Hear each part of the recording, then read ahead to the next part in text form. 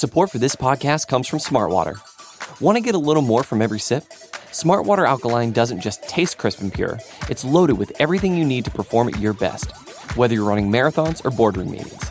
Elevate how you hydrate and pick up a Smartwater Alkaline today. To learn more, visit drinksmartwater.com.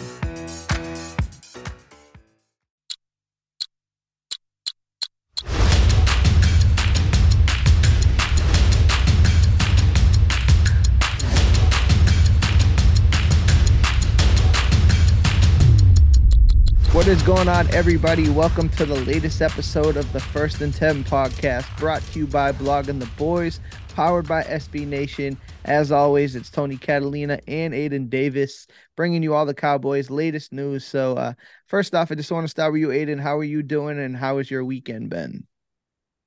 It's been good. This entire week, I've loved consuming just Cowboys content. I don't put any stock into grades whatsoever, but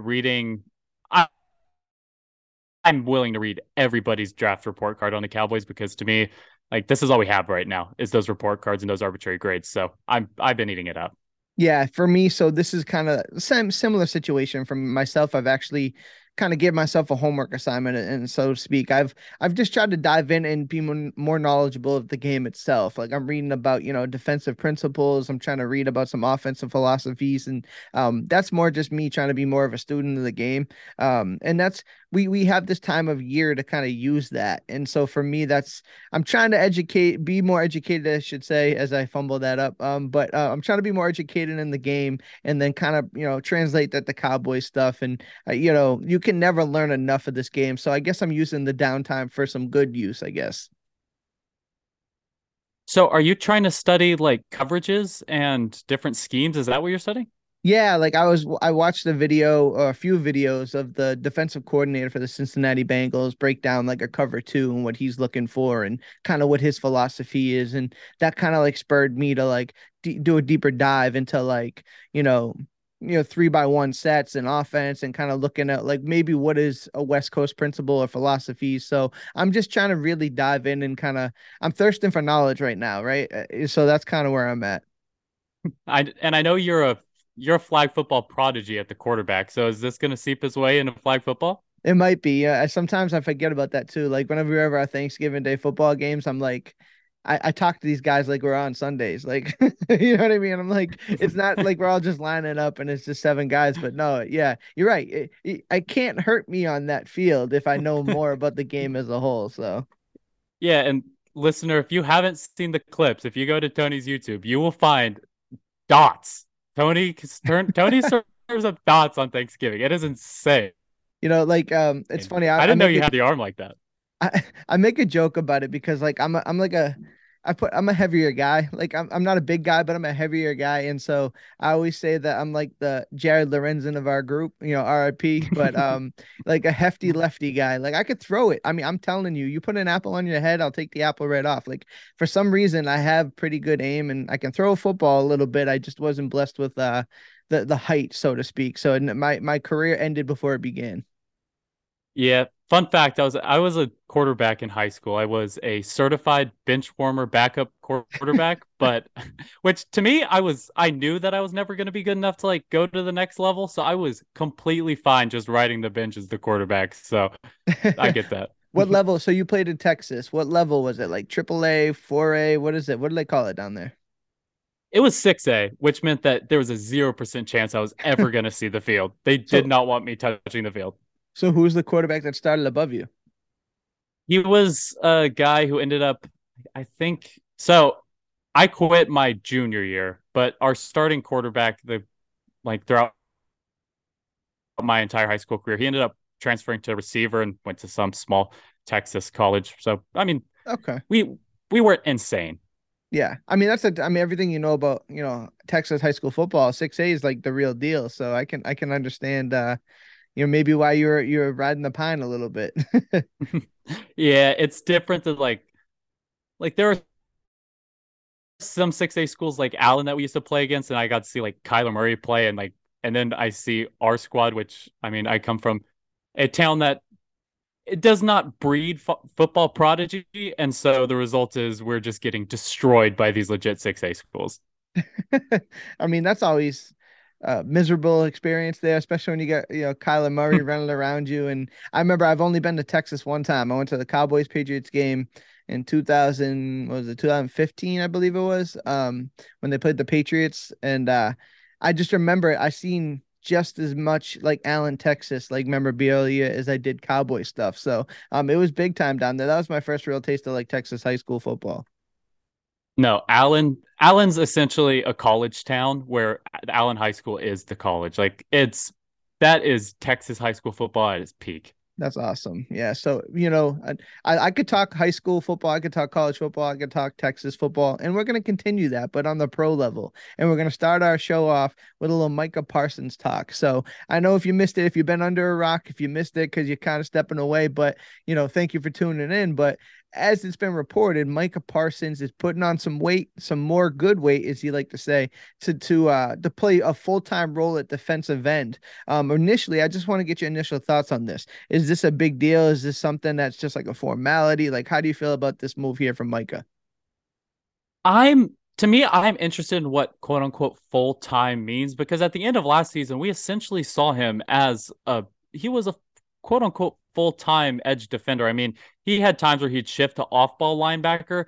And that's kind of what I want to see Micah do like this upcoming year. If he's going to be a quote unquote full time linebacker, I still want us to have the flexibility to be able to, okay, right now we're running a package with Demarcus Lawrence, Sam Williams, the Mozzie Smith up the middle, Oso Digizua. So, Micah, you can shift out to off ball linebacker for this one. And we understand you're not going to make as big of an impact, but it allows us to get other athletes on the field. So, I'm all in on Micah playing 80-90% of his snaps at edge defender, but I don't want us to completely take away the aspect of Micah just being a pure athlete. Yeah, and so for me, I answer this question kind of riding the fence here. I think it's a big deal and a formality at the same time because it's a big deal when you have a generational player, your best player, play at his best spot, and you can call him that, right? He's a defensive end. He's somebody that's going to come in, rush the passer, and just be that guy on the edge.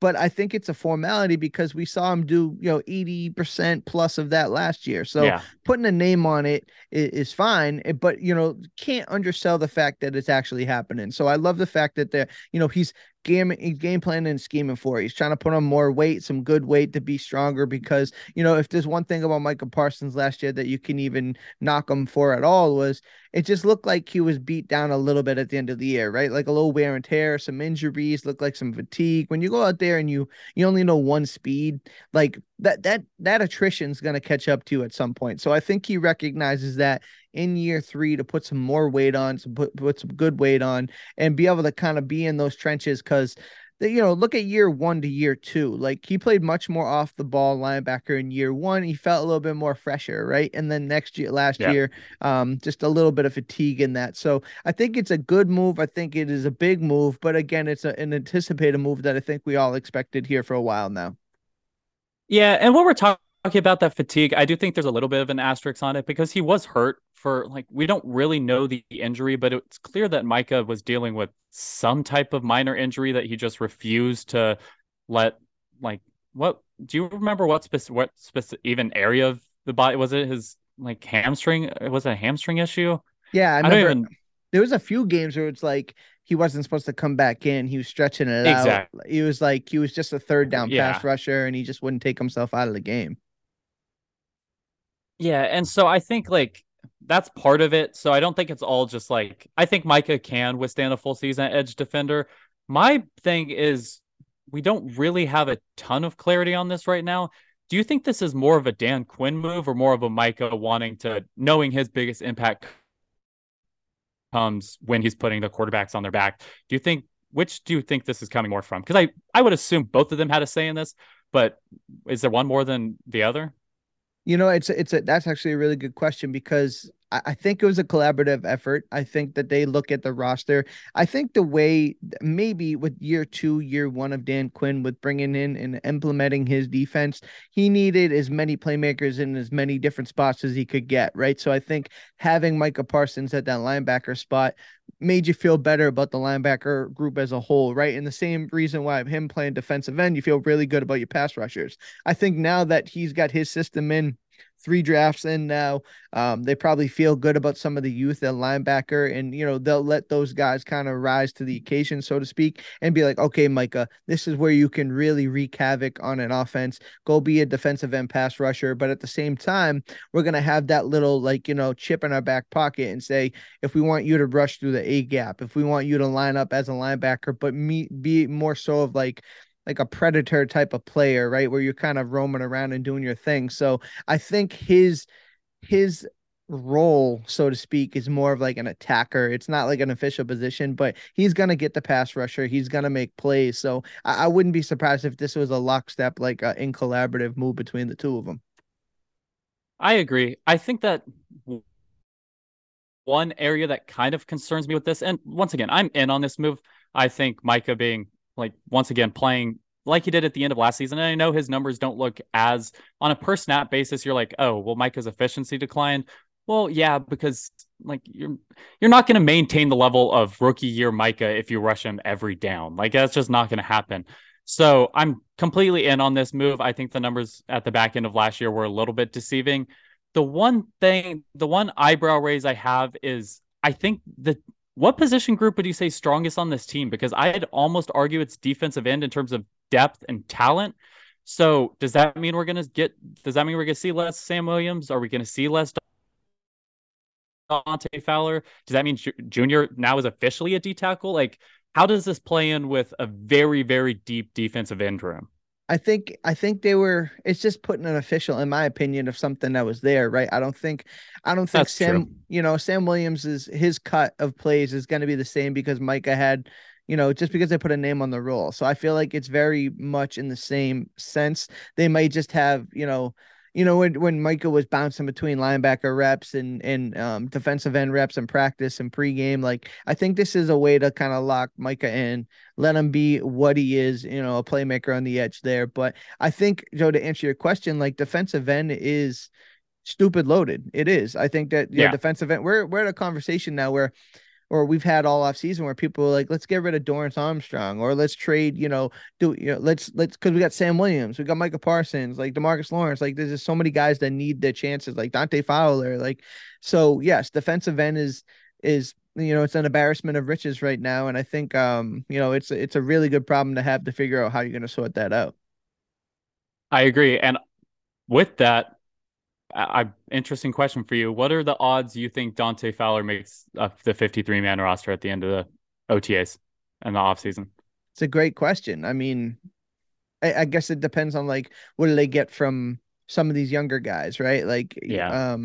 I mean, Sam Williams, he takes a massive step forward, which we anticipate like he's going to make a big leap and you'll probably get more time. Sam Williams might squeeze Dante Fowler out. This is one of those things where, that's a great question because I don't know if it was you, if it was Sturch or somebody else, but I think one of us had Fowler not making the 53 at that. Was that you? Yeah, I did. Yeah. Yeah. So I mean, you're not far off and now then. So if everybody develops and moves forward like they did, that could be another repeat conversation here in 2023.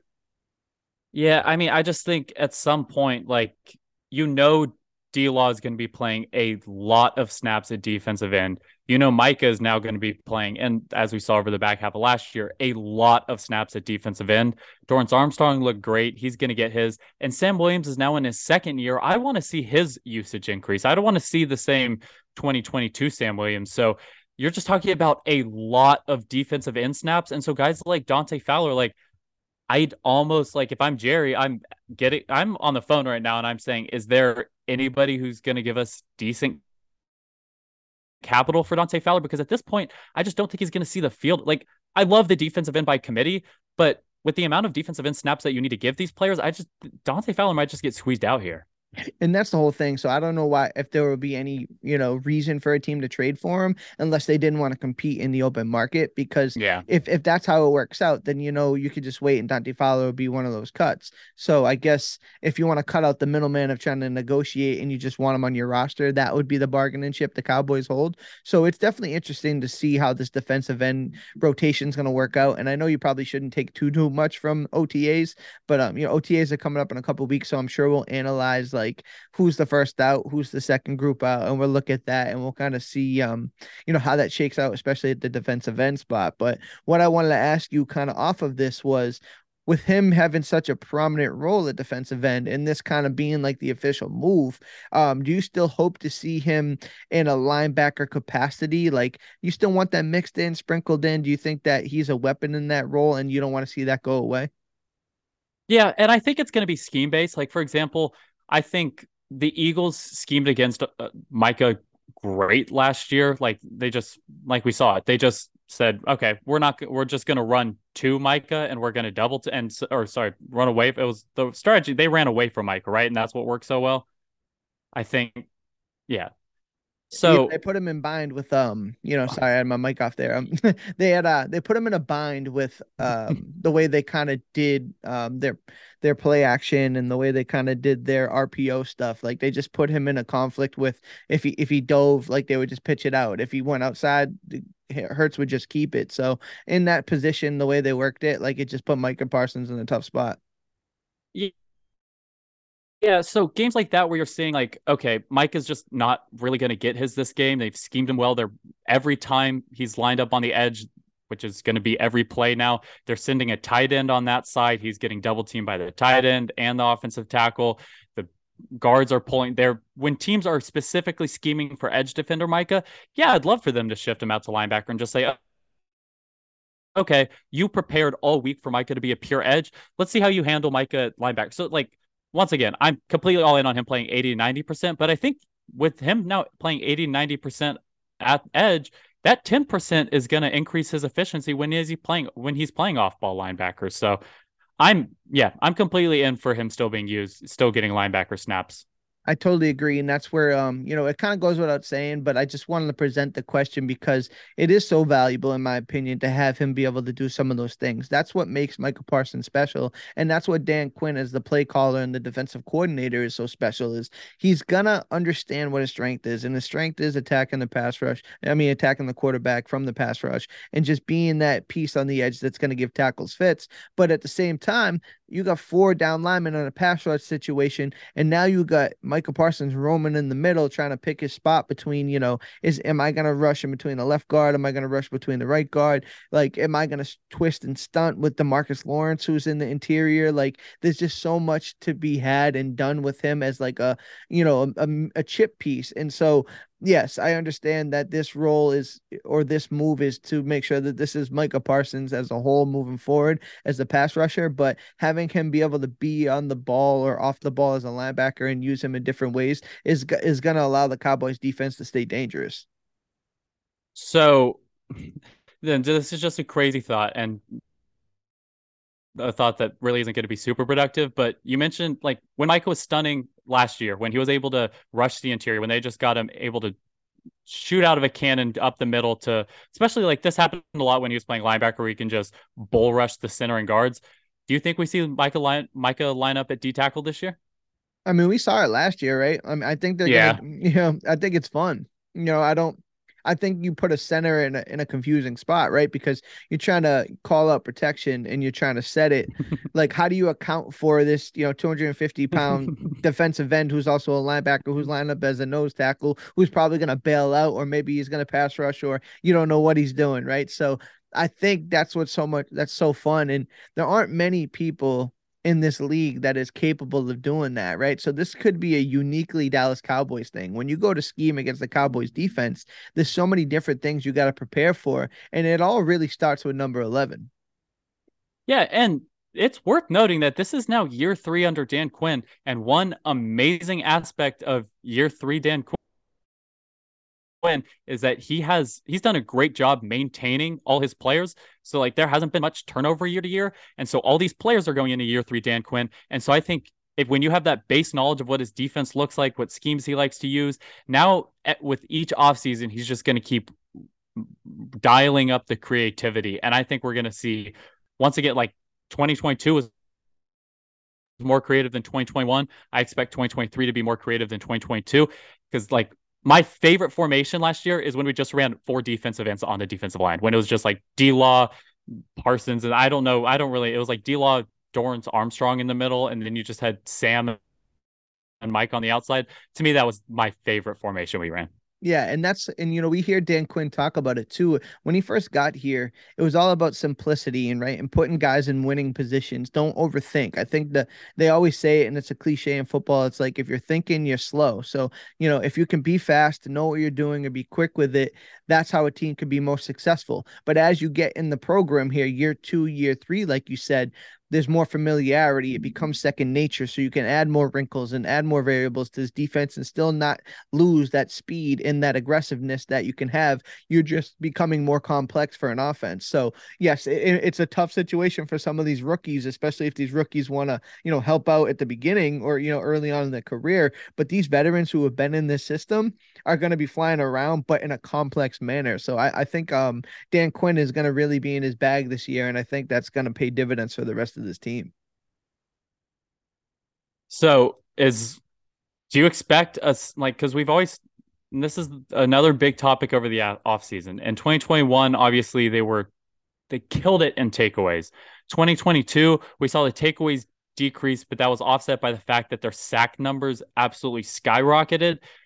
Do you expect to see the sacks now regress, or do you think that, Dan Quinn just knows how to scheme a defensive line and he's going to get his sacks regardless, so we shouldn't expect massive regression there?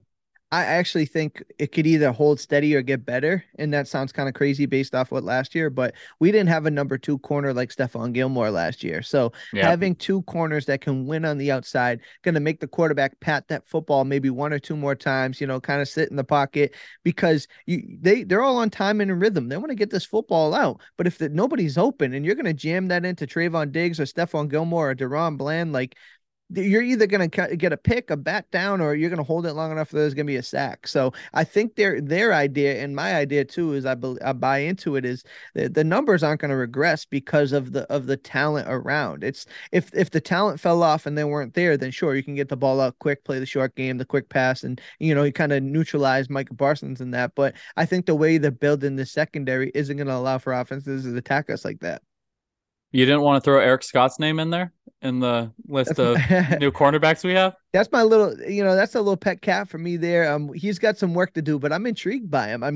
I think our 3 are solidified, but I said it before. I think I said it on the roundtable. Eric Scott's going to probably put, he's probably going to put one of these guys on notice. I said maybe Jordan Lewis because he's got a year out, and I think it's $1.1 million to get rid of Jordan Lewis. And Kelvin Joseph needs to change his football life around if he wants to stick around. And Nahshon Wright is Nahshon Wright. So there's definitely some jobs to be had here, and I think Eric Scott could definitely take one of them. I think pretty soon we need to do an early 53-man roster prediction, because one of the most interesting aspects of this team as it relates to the 53-man roster is going to be that cornerback room. You just named a lot of names where it's like Kelvin Joseph's 50-50 in my mind. He looked better at the end of the year, but that was mostly on special. That was almost exclusively on special teams. Nahshon Wright still hasn't hasn't produced nowhere near the level you'd expect out of a second round pick. And now you're throwing in Eric Scott. To me, that is the most interesting aspect of this team as it relates to the 53-man roster.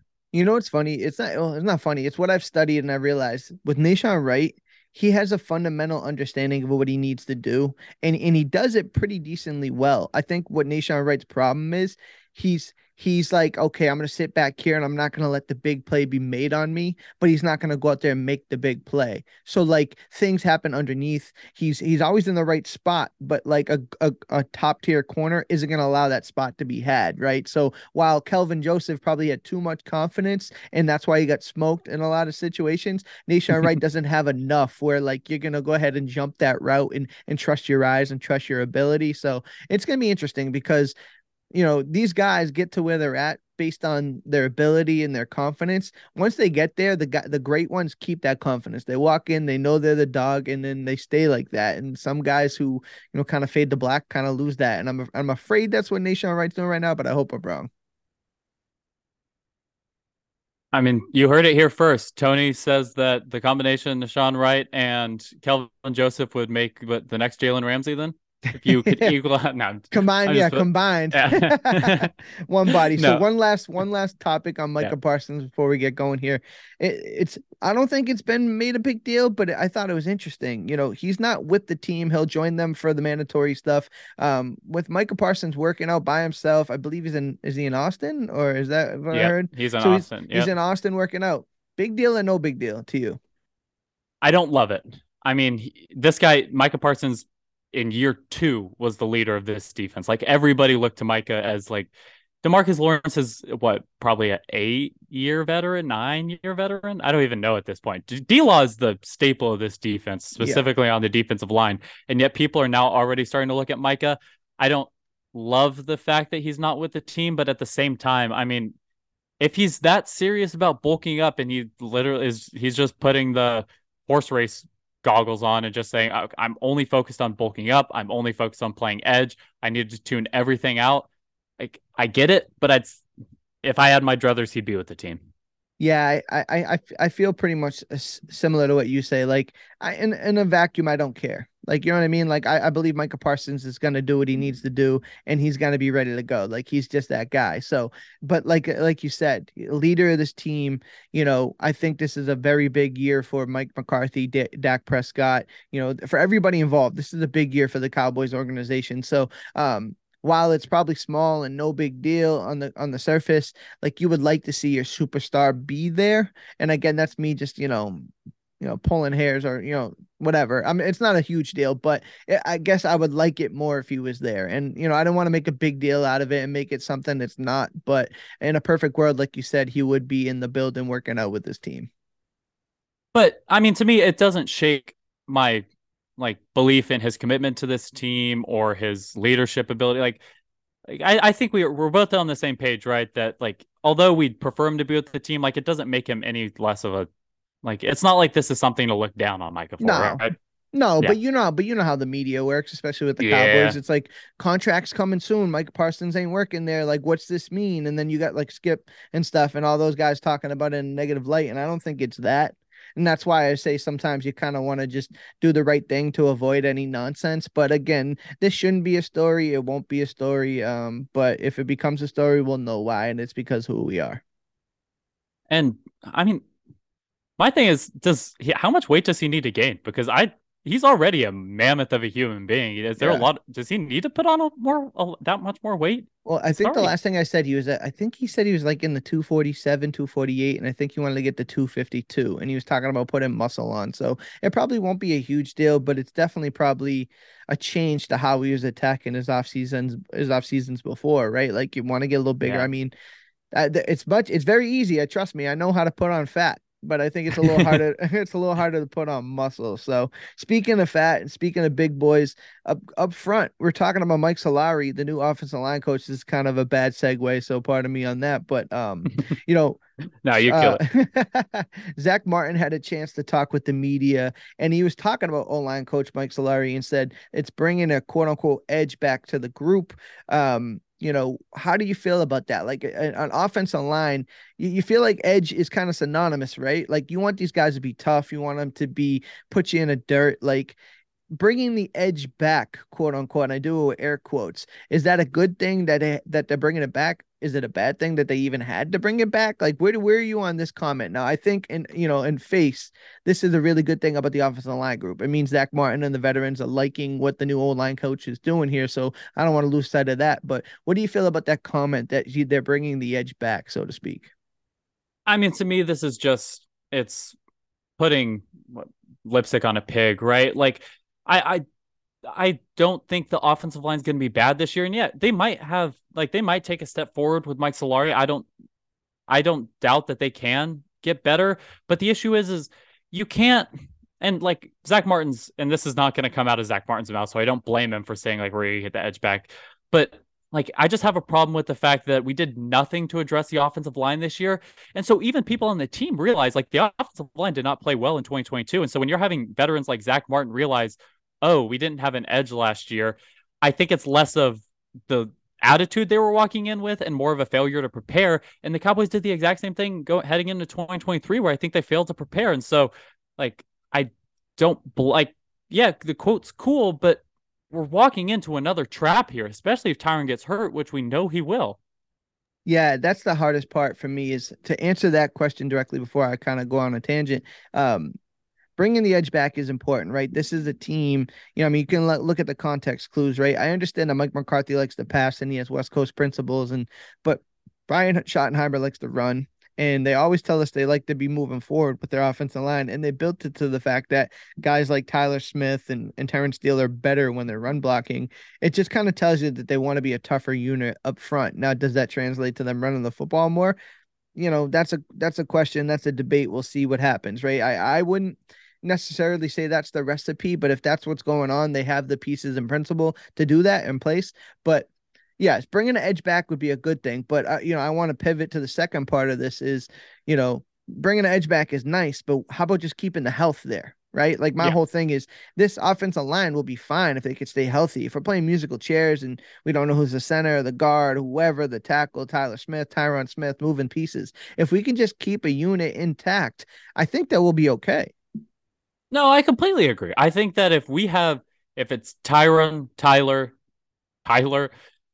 Zach Martin, and Terrence Steele, like to me, that is a very solid offensive line, and they'll probably end the year above average in terms of pass blocking, run blocking metrics. I'd love that offensive line. I just don't nowhere in a million, never in a million years am I going to bank at this point in Tyron Smith's career for him to get through the season. Like if he plays a full 17 games, that could be that would be more surprising than the Cowboys winning the Super Bowl this year to me. So like you can't bank on that to happen. And so if you already know that your left tackle is likely going to get injured quickly, all you've done to address it, like Tyler Smith's then going to have to shift out to left tackle, and you're now going to have what, Chuma Edoga at left guard, Asim Richards? Is it going to be like Matt Waletzko gaining positional flexibility? Like I just Farniok. don't. Yeah, Matt. Yeah, Matt Farniok too. Like I just I don't know what's like. I do agree. When healthy, this offensive line's great, but I'm not banking on this offensive line to get through full 17 games with perfect health. And that's the thing, right? So that's the hard part. It's you don't want to prepare you think that everything's gonna be a perfect scenario, but it's almost like the Cowboys kind of put themselves in that position where okay, if everything's perfect, we're gonna be fine. But like, what is it if it doesn't go perfect? Like you mentioned, Tyler Smith kicking back outside. Is it Farniok? Is it Esmir Richards? Is it who is it at left guard? Is it like Adoga? So that's where the real issue becomes to me, right? Because if Terrence Steele goes down, stinks, but we could probably put Matt Waletzko out there, right? Like if Zach Martin goes down, huge blow. Like what do we do? It's all in the guard spots. That's an issue. Like if Tyler Biadasz goes down, you would think Matt Farniok can be able to come in there and do something. Now, there's obviously gonna be a drop down because those are starters for a reason. But where I'm really nervous is if one of these guards go down. Excuse me, if one of these tackles, I guess I'm kind of talking in circles here. No matter what happens, if there's an injury, there's going to be an issue at the guard spot as a result of it, right? Because if Tyron Smith goes down, Tyler Smith kicks out, left guard's a weakness. If Zach Martin gets hurt, right guard's a weakness. You can probably make it work if Terrence Steele gets hurt. So it just to bank on the health is, like you said, it's a scary proposition. It's probably not how you should build around your team. But I say this to say, and maybe you agree or disagree, they probably feel a little bit more comfortable with what they have in house than the rest of us do, because that's the only explanation I can come up with. Yeah, I mean that, or it's just ignorance. I mean, did Jerry not see like the offensive line?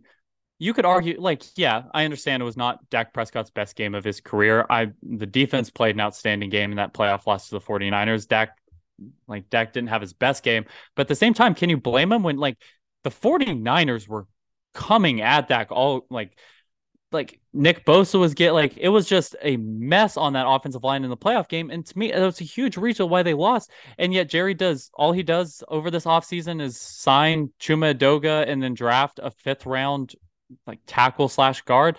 Like maybe there's the like, how confident are you in Matt Waletzko? Because to me, it seems like you have more confidence in him than I do. I'm not confident in Waletzko at all. So now I'm confident in like him in a pinch, right? I don't want him to be my everyday starter, but I am a little bit more bullish on his future prospects. Maybe it's because comparatively speaking, like him or Josh Ball is like Jesus, like it's a nightmare situation for me. So, yes, I think Matt Willis will be okay. He dealt with the shoulder injury. He came into the organization with a shoulder injury. The whole team knew that the shoulder injury was a ticking time bomb. If he's healthy, he has some buildable traits. He has some things that he can do. So, and the thing is, he's not even the swing tackle. He's like the swing tackle because Tyler Smith would be kicking out before he even comes in the game. So, in that sense, he's just a good fourth tackle. You know what I mean? He's like the fourth tackle on the roster. And I think if we can have a guy who's halfway decent, I feel pretty good about that. But the Josh Ball experiment and those guys, that's where the real question marks are. I mean, but you'd assume Waletzko's going to get a decent amount of playing. Like he is going to play that swing tackle role. And so when they use 6 offensive line formations, it's like on the goal line, 3rd and 1. Matt Waletzko is going to get some snaps, right? Yeah, I mean, thinking it out loud, like they usually probably want mass or a little bit of athleticism. Yeah. Like other than Waletzko, who's it gonna be? I think you're probably right on the money, but is it Farniok? Because we've seen Farniok do it before, so it's got to be one of those two guys. Well, yeah, but that's why I think like I prefer it to be neither, and I prefer it to be a veteran tackle that like isn't gonna like Jason Peters to me was a great swing tackle if we didn't have to use him as in the full-time role like we did last. Like if we could have got a guy like Jason Peters over the offseason like that, to me that would have been ideal. Yeah, so I mean, but just for clarity purposes, I believe our swing tackle is Tyler Smith. You know what I mean?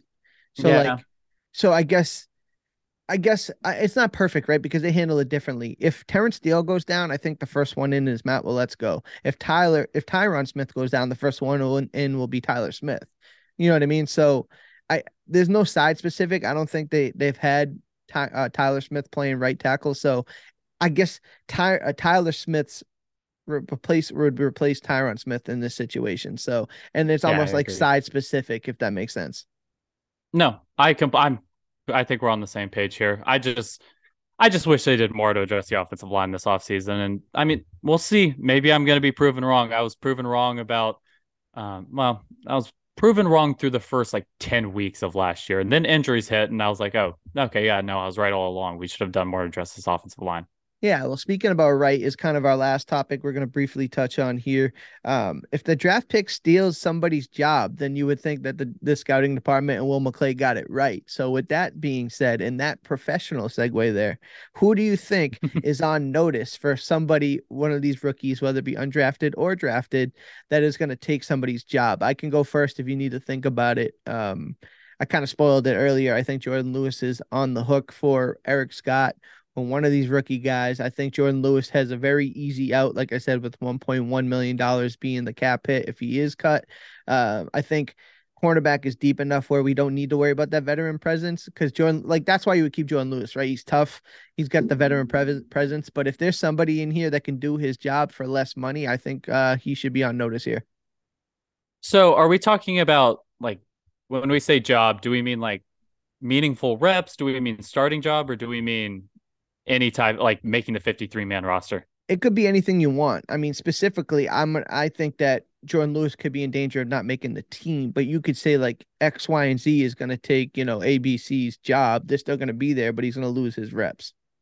Yeah, I'll give you, I have 2 answers. I think number one, in terms of people or in terms of players who I now think are at risk of making the 53-man roster in general, I think that with the Mozzie Smith pick and now with, we assume Junior Fehoko moving to defensive tackle, I think Neville Gallimore is at risk of not making the 53-man roster. I mean, we saw him he was a healthy scratch at times last year.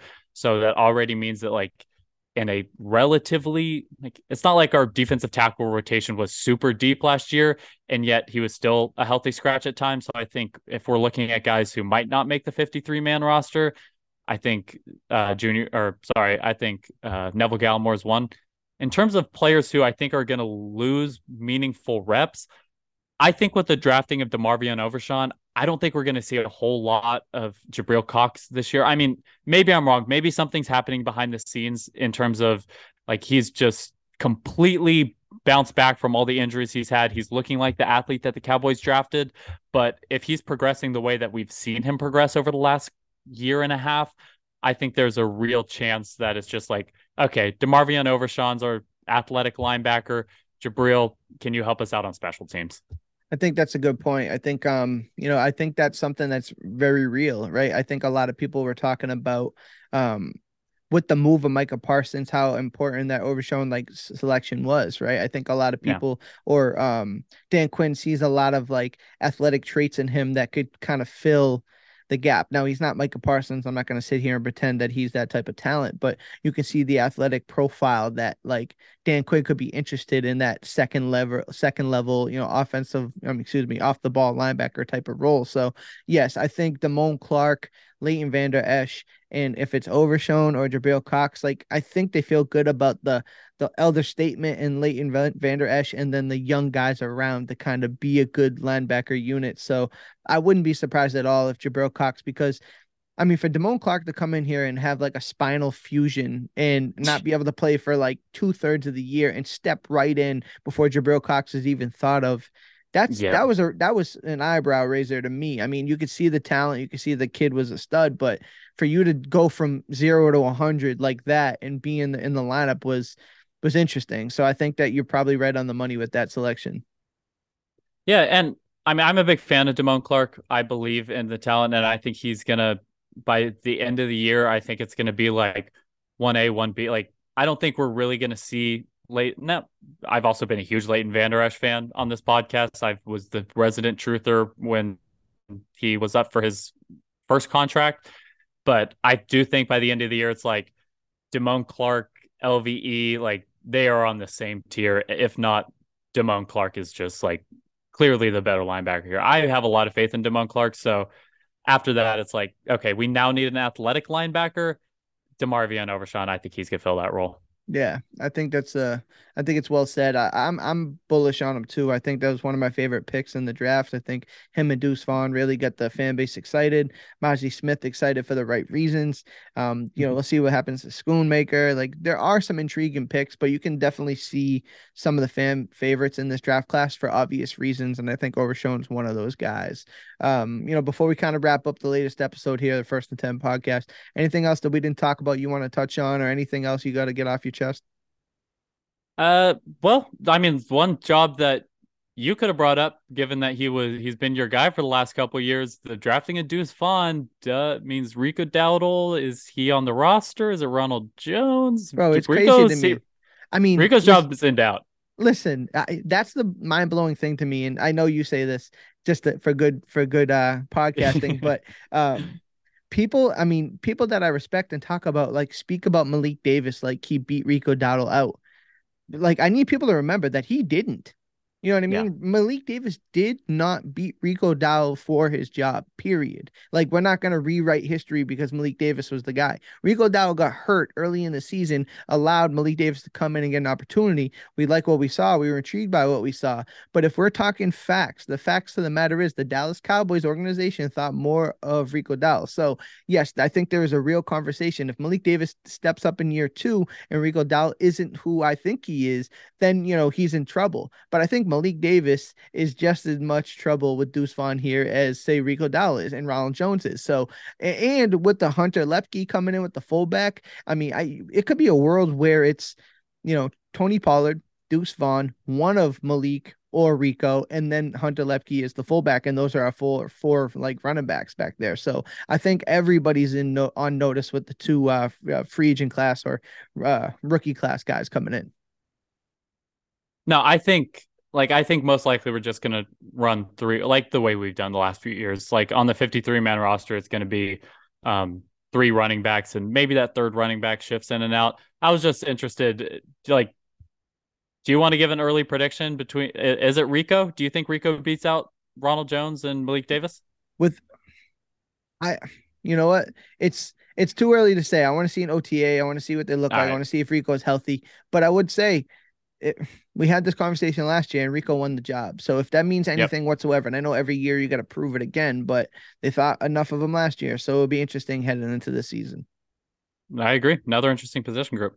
Absolutely. I mean, there's going to be a ton to talk about. And as we move closer here, is 2 weeks until OTAs. So we're going to have a lot to talk about. We're kind of talk about some of the position battles. Maybe they'll sign somebody. I know there's been conversations about, filling some plugged holes here with free agency. So, they always say talent is a 24/7 business acquisition, I should say. So with that being said, it's Tony Catalina, Aiden Davis, the latest episode of First and 10 podcast, brought to you by Blogging the Boys, SB Nation. I will say, I don't say this too often, but if you could please write a review, leave a rating, that would be awesome. We appreciate that. It goes a long way. So again, from Tony and Aiden, I hope you guys have a great week, and we'll catch you next week. Peace.